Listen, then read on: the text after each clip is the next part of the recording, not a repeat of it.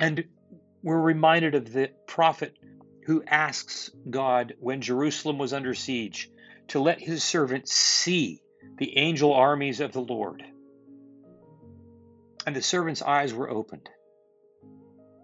And it draws me to Jesus. And you can imagine, on Good Friday, and he looks into a realm that no one else sees. 60,000 troops at the ready. And you hear the captain say, "My king, you give me the word, and we're coming." And he stays his hand because he is secure even in a dangerous place.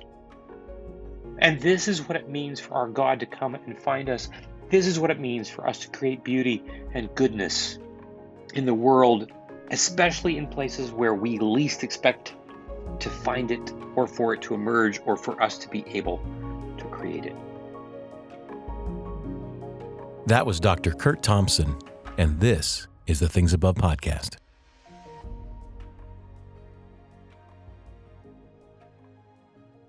Well, we are back. I am back with Dr. Kurt Thompson for part 2 of a discussion that we started. So many incredible things were said by Kurt, and I was trying to keep up with them and then looked and went, oh my goodness, we are out of time. So I begged, pleaded, did everything, say, Kurt, would you come back? And he said yes, because he's a Christian. No, that's not just why. Christians do set boundaries. Sometimes we have to say no. But you said yes, so here we are. And I'm so glad, because your latest book, The Soul of Desire, Discovering the Neuroscience of Longing, Beauty, and Community, it's one of the best books I've read in the last couple of years, and I just love it. I love when people affirm things that I am also learning and trusting and living into. So as I read it, I kept going, yes, yes, yes.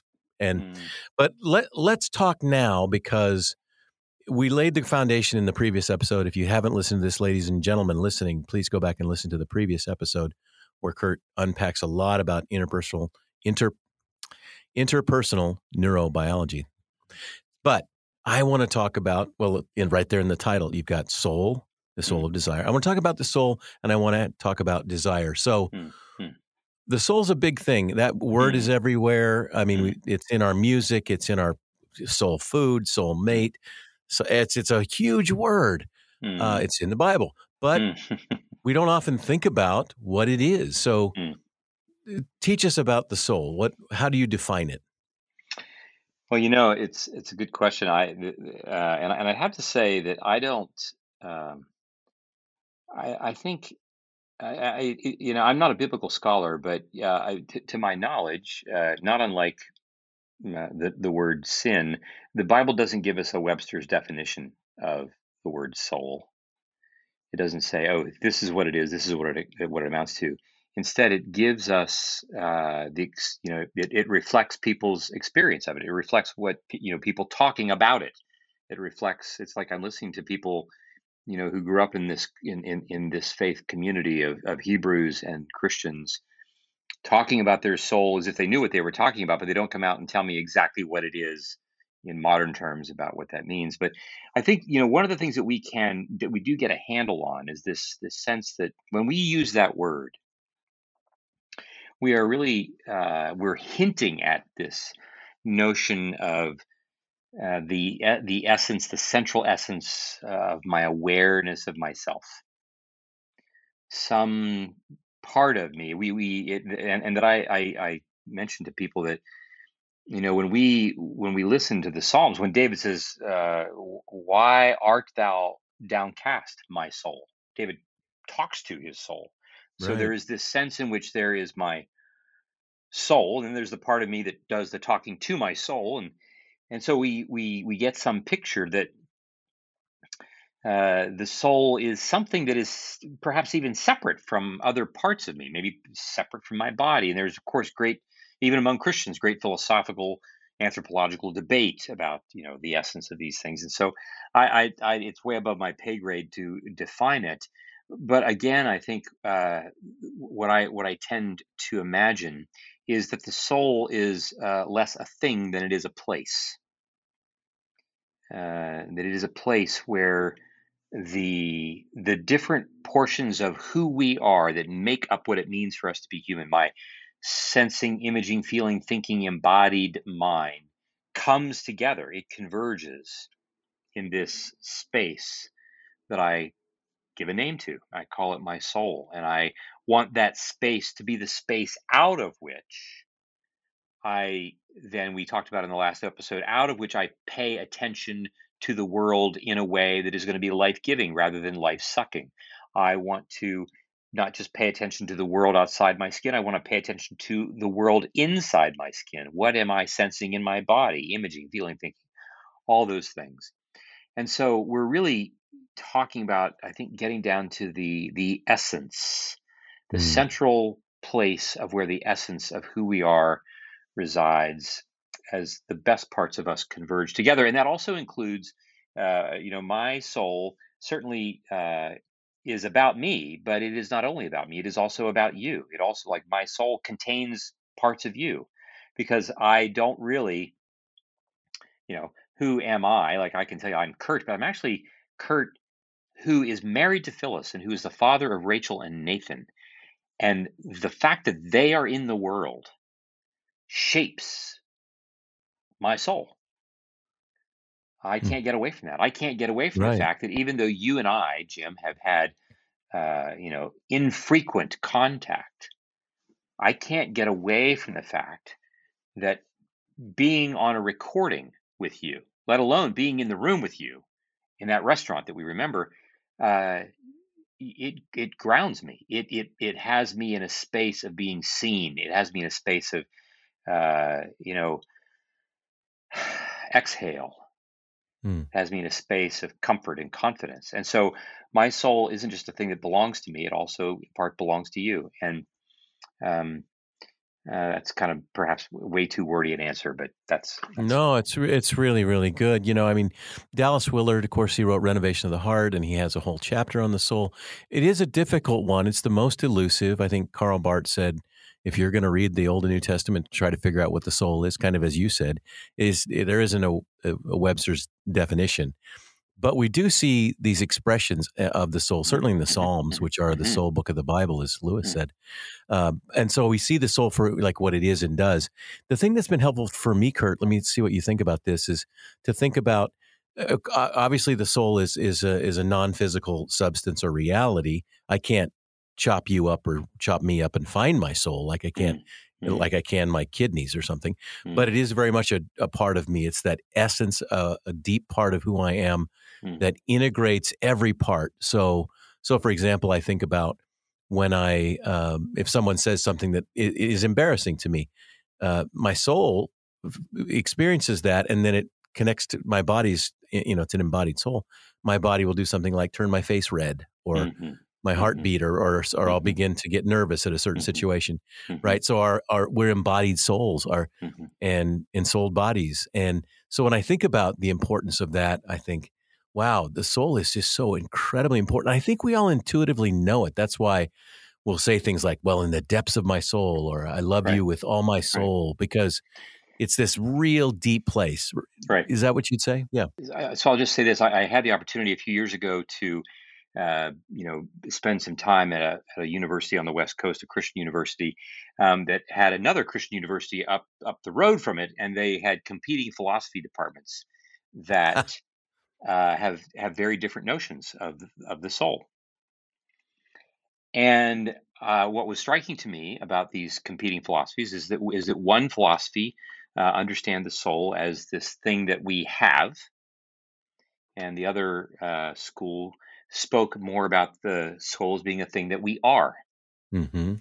And we, talked about the soul as it's an embodied thing, and that it's not the same thing as my body, and so forth. And at the same time, when we say things like, "Well, my face got red," now that's not my soul getting red because my soul's not embodied. And I have to say, this is where my curiosity emerges, because what's curious to me is, like, you got, like, people who have more smarts in their pinky than I have in my entire brain in both of these schools of thought, and they're really, really smart, and yet they have such diverging ideas about what the soul Mm. is.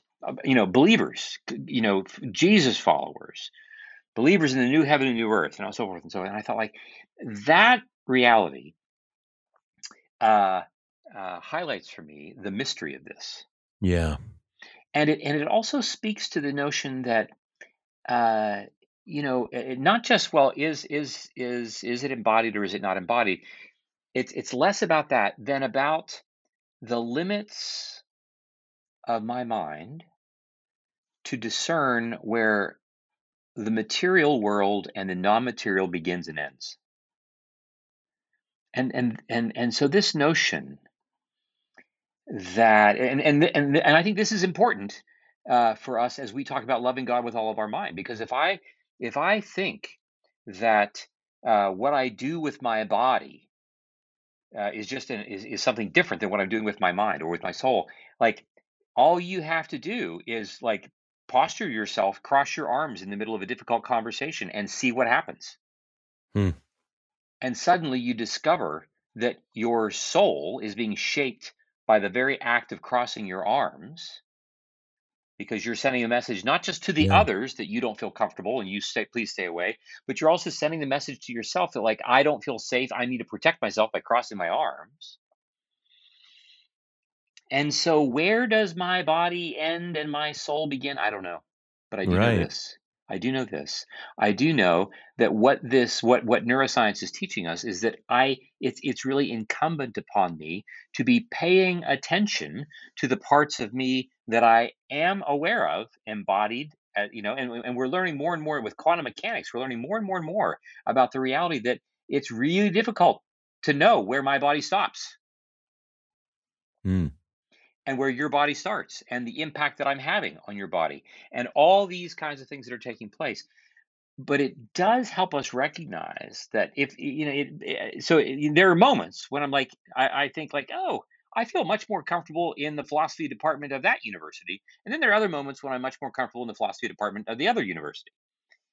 And what this, to me, practically speaking, for our listeners, I would say this: that, again, when we talk about the mind being an embodied and relational process that emerges from within and between brains, whose task it is to regulate the flow of energy and information. I realize that's a lot of words, but the sense that it's an embodied and relational process, that my soul is in play in every single dimension of what's happening here. When I go to Safeway and I walk to the checkout line and there's a clerk there who looks down in the dumps, my soul is going to extend to that person, Hmm. and my body is going to be how it happens. And I don't know if it's my soul that's doing or not. Like, I don't know. I know that in paying attention, though, to as many things as I can, that loving that other first comes from some sense of myself being loved in body and spirit and mind and soul, all those different things. And That's here so I'm good. perhaps wandering off the path No, here a no, little that's too really far. good. That's really good. Well, one of the things that I discovered in writing the book that I have just finished, the Good Meal for You, when I talk about the soul, the thing that really became clear to me, and it was studying Balthasar, it was studying Adrian von Kamm, and some other writers, was yes, the soul is elusive, it's a mystery, and it should be. It should be beyond our comprehension because it's so amazing. But we do know things about our soul in the things that we desire, in the things that Right. we long for. And Right. that's what I love about what your book does, because as I think about what I do know is that in the depths of who I am, I want to, as we said in the last episode, I want to be known, my Mm-hmm. whole story, not just Mm-hmm. parts. I want, Mm-hmm. and I don't Mm-hmm. feel like you know me unless you know Mm.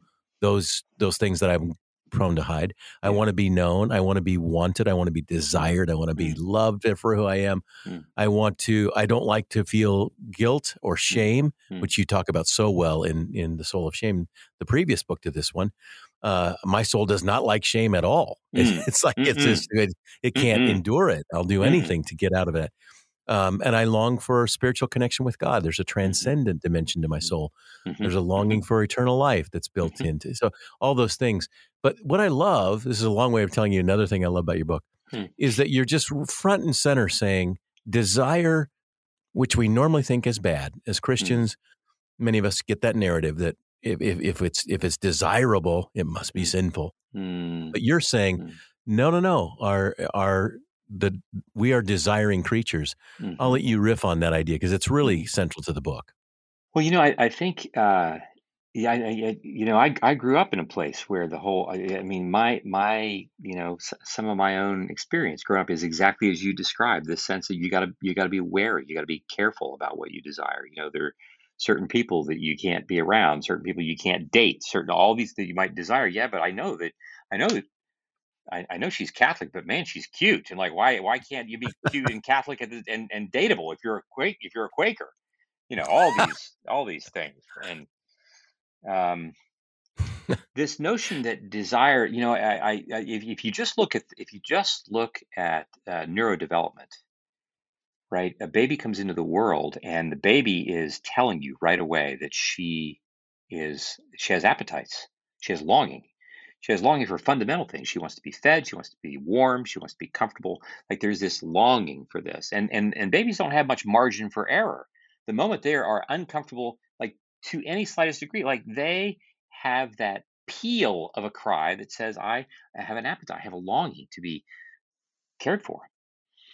And eventually, this grows into this appetite for, we would say, being known. You see the child longing to be seen, this appetite, this longing to be seen.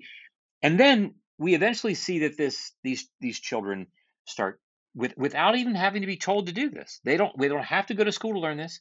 They start to make stuff developmentally, and they make stuff and they bring it to you.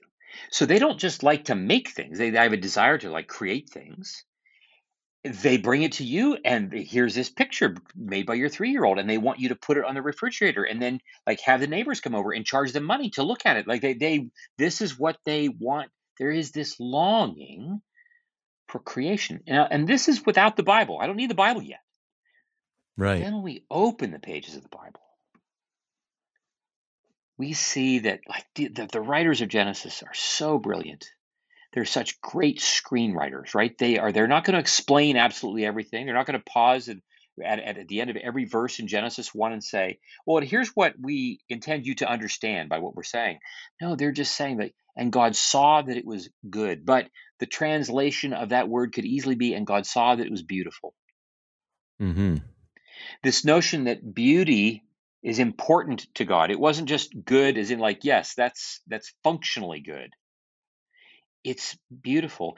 And moreover, we would say that the beauty that God sees is not just this thing that is over there that he's analyzing and saying, yes, that's a beautiful thing that I just did. It is as if the beauty emerges as a function of God seeing it. Hmm. And this is really crucial because everything after this, let us make man in our own image. We are made to make things. We are made, if we're going to be made in God's image, we are made as people who, in the seeing of the things that we make, the beauty of those things is drawn forward. Hmm. And this is most powerfully represented even in the children that are born to us. This sense that our children experience their beauty being called forth by the way that we look at them. And when we say, you are a beautiful boy, you're a beautiful girl, we're not just giving them objective information about the thing that we see. The very act of giving them the experience of being known is a drawing forth of their own beauty. In the same way that Michelangelo draws forth the beauty of the Pietà by carving out all that excess granite. The way Makoto Fujimura brings forth the beauty of these paintings in his Nihonga expertise. But the way, especially, that beauty is then called forth, and in so doing, deeply connects us, and that connection leads to further creation of further beauty. And so the child knows that when she's bringing you her Crayola crayon piece of paper, she doesn't just hand it to you. There is this sense, this expectation that when she hands it to you, delight is going to be coming, chasing after her. That the beauty itself becomes an object that is facilitating the deepening of her connection to you. Hmm. And that facilitation only leads her to run back off and make more stuff, Right.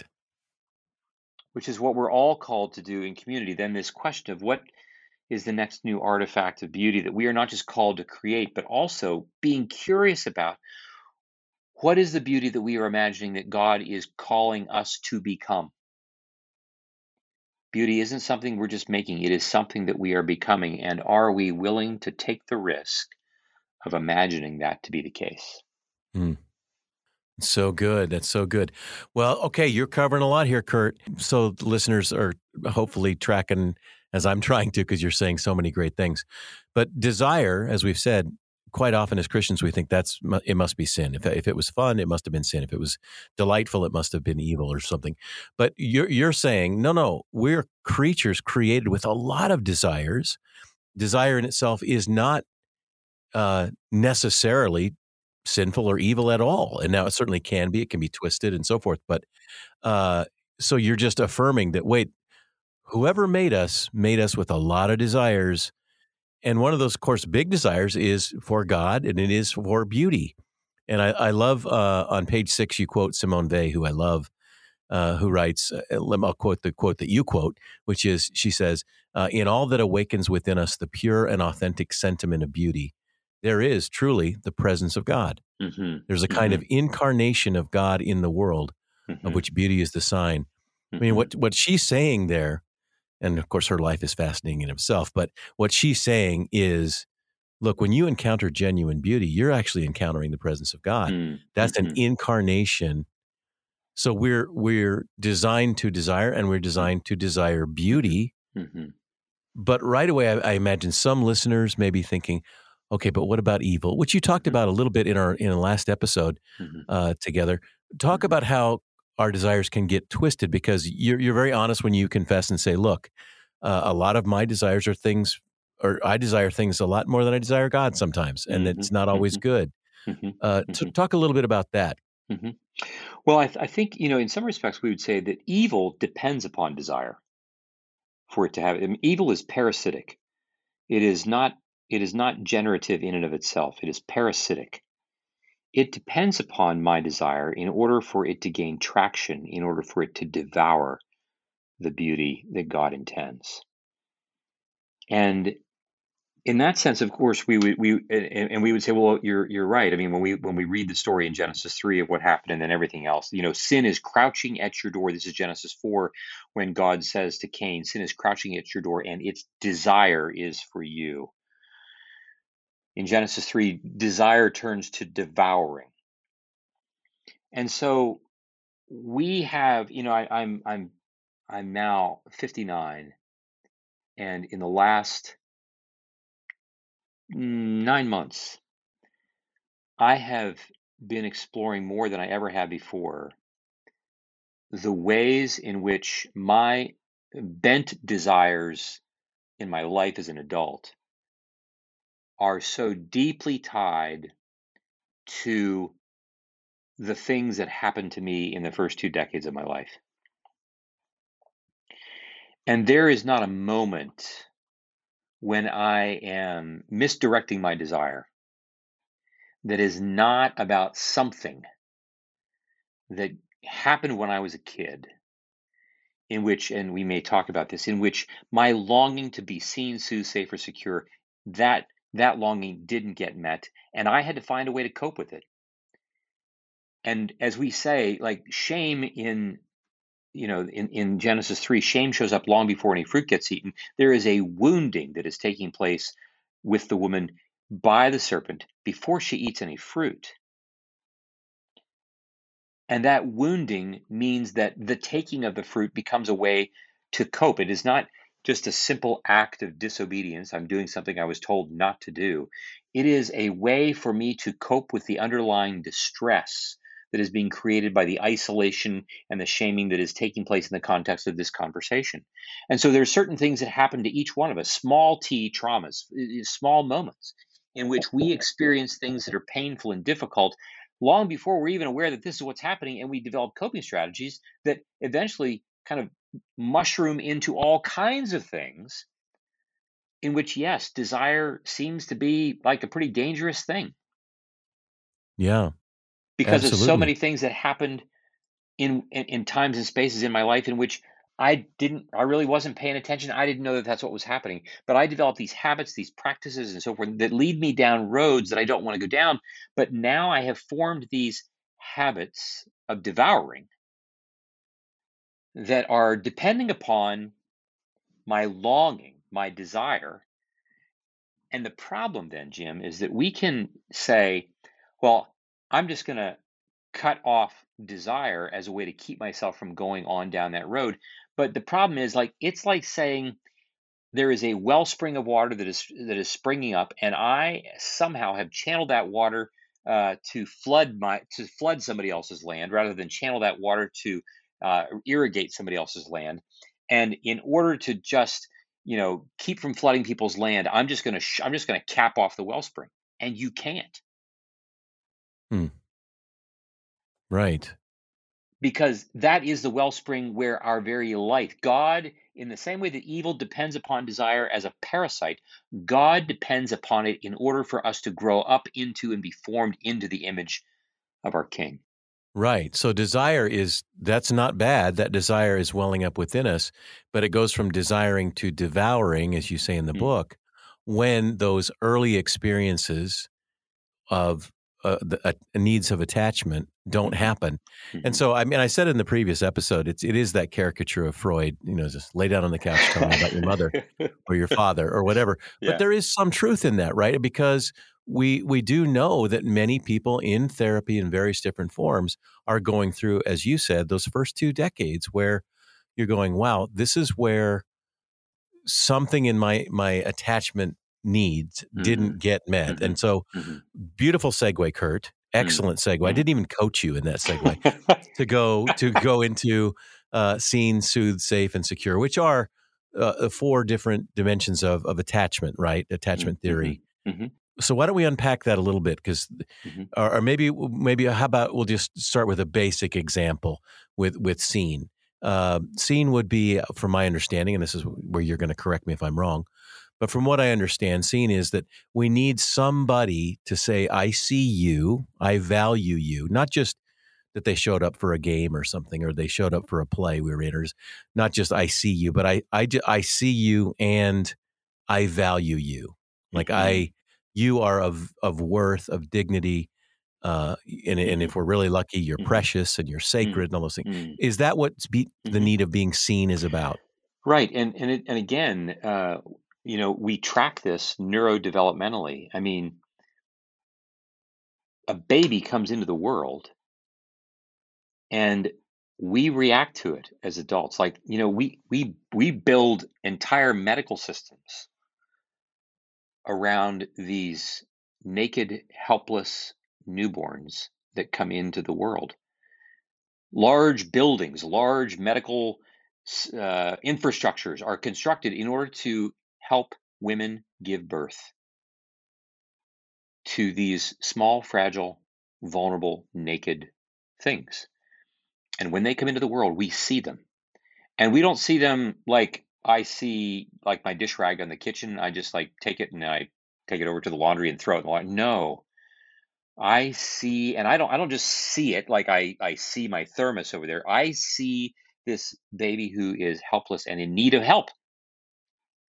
And so we care for the baby. We clean the baby. We bundle the baby up. We bring the baby to the mom. We do all kinds of things because we are seeing the baby's fragility, the baby's Mm, vulnerability. We feel that vulnerability that the baby experiences.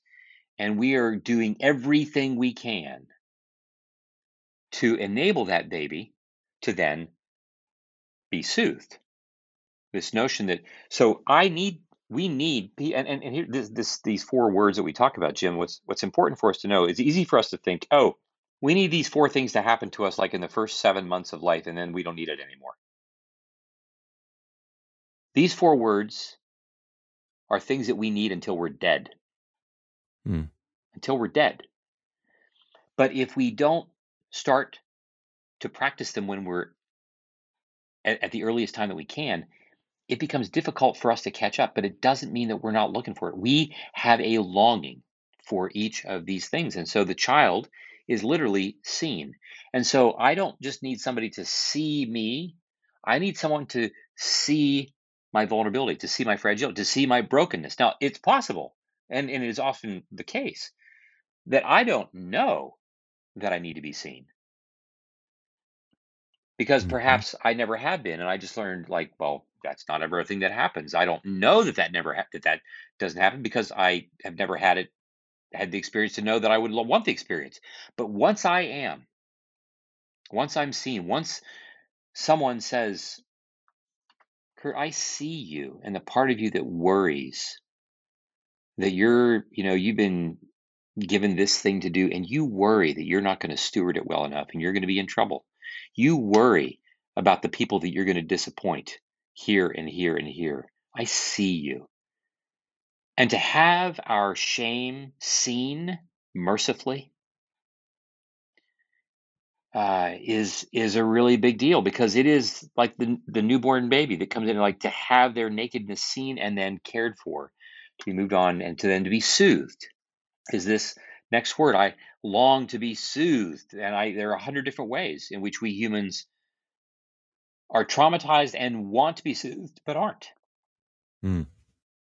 And if we are then soothed consistently after having been seen, over time we create for our children a sense in which they feel safe. I say that I want us to be careful about that word. That word, I think, has become now hijacked and used, I think, inappropriately at times, because we now kind of like live in a culture in which anytime I'm anxious about anything, I just say, well, I don't feel safe, and so I don't have to do that. I won't have to confront that. I don't have to like take any risk. Like, no, I don't feel safe. And so I think we have to be careful about its use.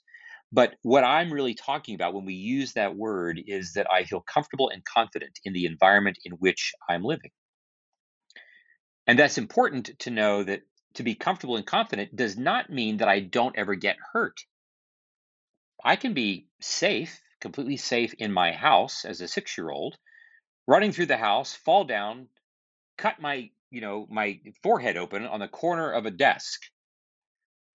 Does it mean I'm not safe? No, it means I'm safe and I can get my forehead cut. But I live in a house in which, when that happens, we repair ruptures. If Hmm. my parent loses their temper with me when I'm 15, but my dad comes back and says, I should not have spoken to you the way that I did, that's never okay. I know that I'm having a rupture repaired and it's still creating safety for me. But my safety is not something that I experience merely from the outside dangers of the world.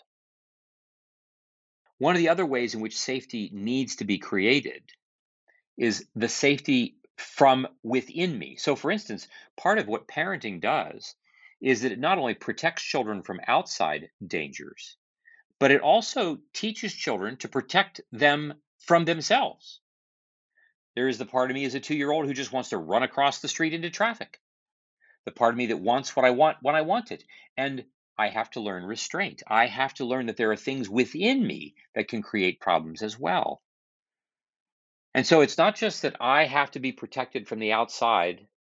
I also have to be protected from myself, and I have to learn to protect others from myself. Mm. And so safety is a thing that comes to me both from outside my skin as well as inside my skin. And then this fourth word, secure, this is where I would say I have just a different take. These four words were coined by Dan Siegel and Tina Payne Bryson in some work that they did a number of years back. And where we differentiate this word security, what I am really inviting people to think about when we talk about security that separates that then from safety, how are these things different? We were made to make things and to do so outside even the realm in which we have a felt sense of safety. Hmm. So I then go into a world in which I can't guarantee my safety in the way that I might be able to guarantee my safety or be confident about my safety when I am at home. Like I have to go to school, and I've never been to school before, and it takes courage for me to go to school. Now we hope that that can also be a place that eventually I develop the same thing: seen, soothed, safe. But it takes a risk for me to step outside and do that. I may make mistakes. I may get hurt. I will then have to come back to this place where I feel seen, soothed, and safe in order to create security again for me to launch out and do this again. And so, this notion of being out in the world and being outposts of beauty and goodness in places that are dangerous is a developmental reality as well as the world of the gospel. I mean, in some respects, when we get to Genesis 1:26 and the Holy Trinity, we imagine them taking into consideration the possibility of everything that's about to come. And instead of, we would expect Genesis 1:26 to read like every other verse of creation. And God said, "Let there be humankind," and there was humankind. But instead we read, and God said, "Let us make mankind in our image." He reflects. Maybe there's a conversation. Hmm. Maybe there's a consideration of what's coming. Maybe Jesus looks at Good Friday down the road and says, "I'm not sure this is such a good idea." Yeah. But instead, God, who is seen, soothed, and safe in the Holy Trinity, now moves into a place of security where he's going to go take the risk that ultimately finds him finding us on Good Friday. Hmm. And we might say, you know, that doesn't sound like it's very secure. And I'm reminded of Matthew's gospel where Peter cuts off the ear of the high priest servant, and Jesus turns to him and says, "Do you not know that I could call 12 legions of angels? I could call 60,000 troops." Hmm. And we're reminded of the prophet who asks God when Jerusalem was under siege to let his servant see the angel armies of the Lord. And the servant's eyes were opened. And it draws me to Jesus. And Hmm. you can imagine Yeah. on Good Friday, and he looks into a realm that no one else sees. 60,000 troops at the ready. And you hear the Hmm. captain say, "My king, you give me the word, and we're coming." And he stays his hand because he is secure even in a dangerous place. And this is what it means for our God to come and find us. This is what it means for us to create beauty and goodness Hmm. in the world, especially in places where we least expect to find it or for it to emerge or for us to be able to create it. Wow. Wow, that was a tremendous walk through those S's, right? Seen, soothed, safe, secure. And to see this in the person of Jesus, who is, he is Adam restored, right? He is the Yeah. second Adam. He is in Christ. We see that God saying, "I'm going to come and become human and do this in the right way, fully human, experiencing everything we're experiencing." But he knew that he was seen by the Father, he was soothed by the Father, he felt safe and secure enough. Wow, that's beautiful, Kurt. Safe enough to come say, "I will literally undergo the worst form of torture and execution that humans have come Yeah. up with Yes. because I am in this stable, solid place." Right. Man, that is so profound. That is so good. And that's, as you said, that's where a lot of us struggle, because it's somewhere along the line where we grow up with human parents who are broken and imperfect, not God the Father. And so we Yeah. we grow up in a world Yeah. where we get these deficits Right. Right. I got attachment deficits. I wasn't Yeah. seen enough or seen in the right Yeah. way. I wasn't soothed properly. I wasn't. Yeah. And then I'm going to. So here's just a basic question, and maybe it's an unfair question, but what of those seen, soothed, safe? So I mean, what is a very common way that we humans get a deficit in one of those, and what does that look like in a specific way? Well, I'll just give you an example. I grew up in a house where I was, even though I was the fourth of four sons, but there was 11 years between me and my youngest brother. So they were 18, 16, and 11 years older than me. And so by the time I was five, I was, for the most part, being raised as an only kid. And as I mentioned, I grew up in this evangelical Quaker household, and uh, parents who I have no question, like not even just intellectually. I mean, like I felt their affection, I felt their delight, their desire, a lot of things. But I remember, and of course, you don't. There are just a ton of things that you don't know until like something happens. Then like you wake up and you're like, oh my gosh, like there's just this thing that I never had all my life. And so I was 15, and there was my mom comes to me one day and says, because my mom had been the one who, in my kind of spiritual formative years, my mom was the one who had conversations with me about God. She was the one who, somewhere in the 1970s when it came out, bought me a copy of the Living Bible and gave it to me. I had that one. Yeah, Yep. yeah. And she came to me one day and said, your dad asked me why it is that you will talk to me about certain things, but you won't talk to him.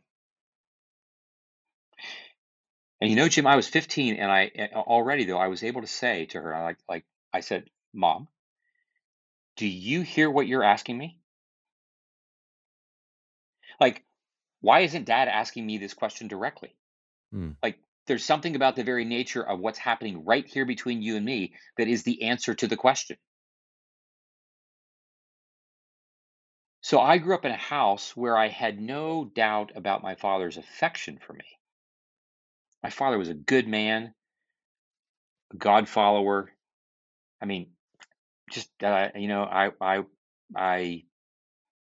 I eagerly look to look. I will look for him in the new heaven and new earth. And he was a guy who had his own experience in life, his own traumas, and this was a guy for whom the whole notion of being curious with his sons about their inner lives, being curious with his sons about their spiritual formation, being curious and informative with his sons about sex, about women, about finances, about like a whole range of things that never happened. There were parts of my experience growing up in which I was just simply never seen by my father.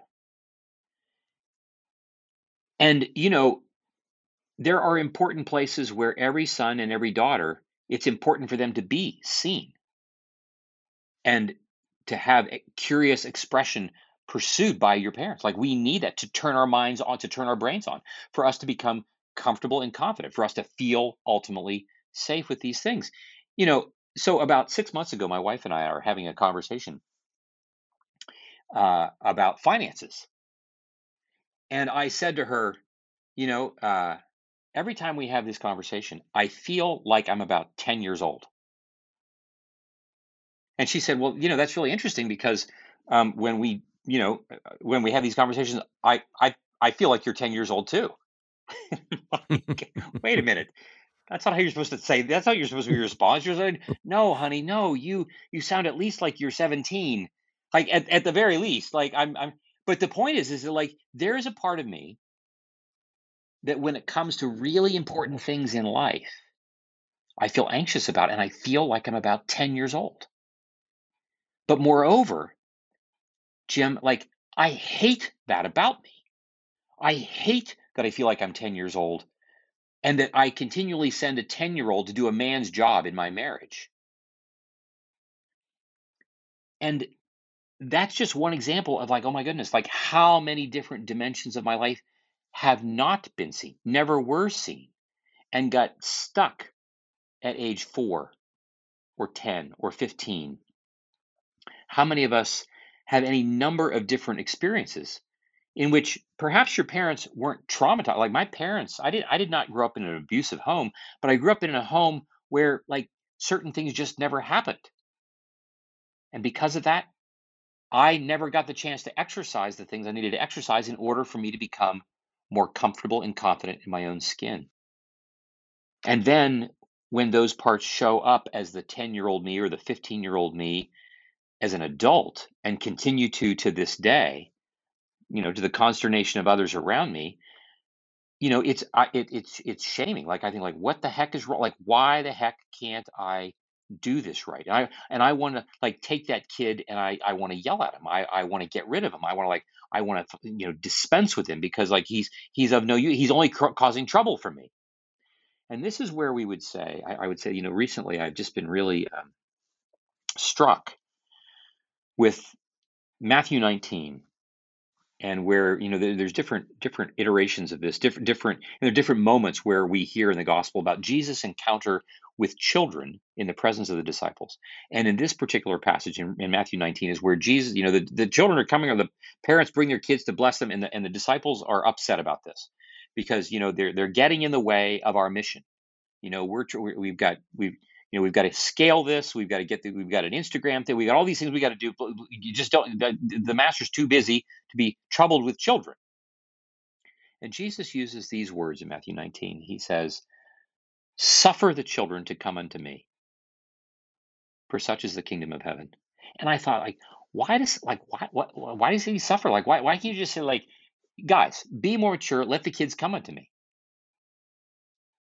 And it dawned on me just a few weeks ago, this notion, Jim, that there are parts of me that haven't been seen, soothed, or made to feel safe, let alone secure, and I hate them. Mm. And Jesus is saying, "Oh no, Kurt, you have to change and go back and become that space. You have to find that boy, because if you don't, you're going to have a hard time living in my heaven. Because my heaven wants healing. My heaven doesn't want to kill the parts of you that you hate the most. And so it may actually require you to suffer, to move into that space where you're tempted to revisit old, painful traumas, old memories of sadness, of grief, of anger, in order for that boy, in order for that girl to be comforted, for that girl at age 6 who never was seen, soothed, or made to be safe, let alone commissioned in security. And this is where the work of confessional communities becomes important, because it's not just me who does this work by myself, but it's my allowing others into the room with that same 10-year-old of mine and hearing them say, "Kurt, that should never have happened to him." We want to be in the room with him, and we want him to hear us saying, "Oh my, what a beautiful boy." She wants to hear us saying, "What a beautiful girl." We want them to be comforted in order for them to imagine their beauty emerging out of the very place that heretofore we would have wanted to have put them to death. And there is a certain suffering that is necessary in this. But when we do this work in the context of community, everything about the process is heightened and changed because we are not doing it alone. Wow, wow, wow, Kurt, that is profound, and thank you for sharing that. I mean, those concrete examples really help us grasp and go, okay, there's where that deficit, there's where this is how this is still showing up. And what I love about your book is that it's a way to say, and you said it so well, that Jesus comes in and says, let's heal this.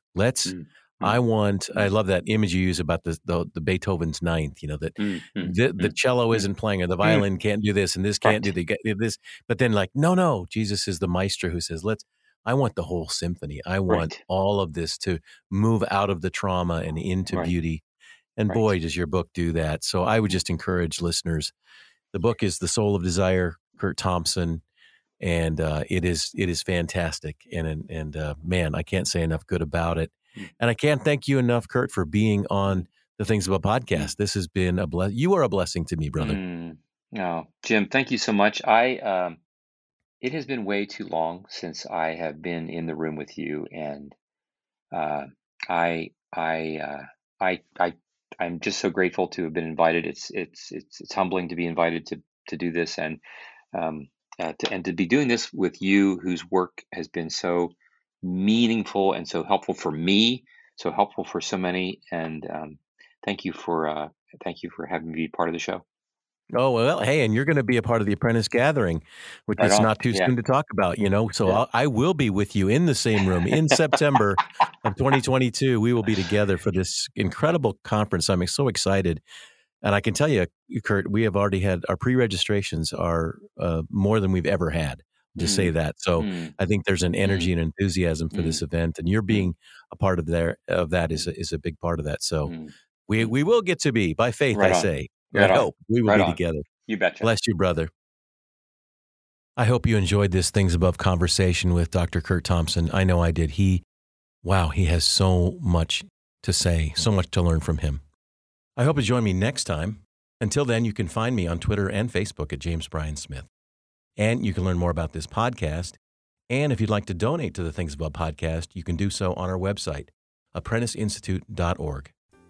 Click the Donate Now button at the top of the page. It's really easy, and it would mean a lot to me. If you enjoyed this episode, please share with a friend, and you can also subscribe, which means you're going to get them automatically each week. My hope, as always, is that one day if you're asked, what's on your mind? Your answer will be, things above.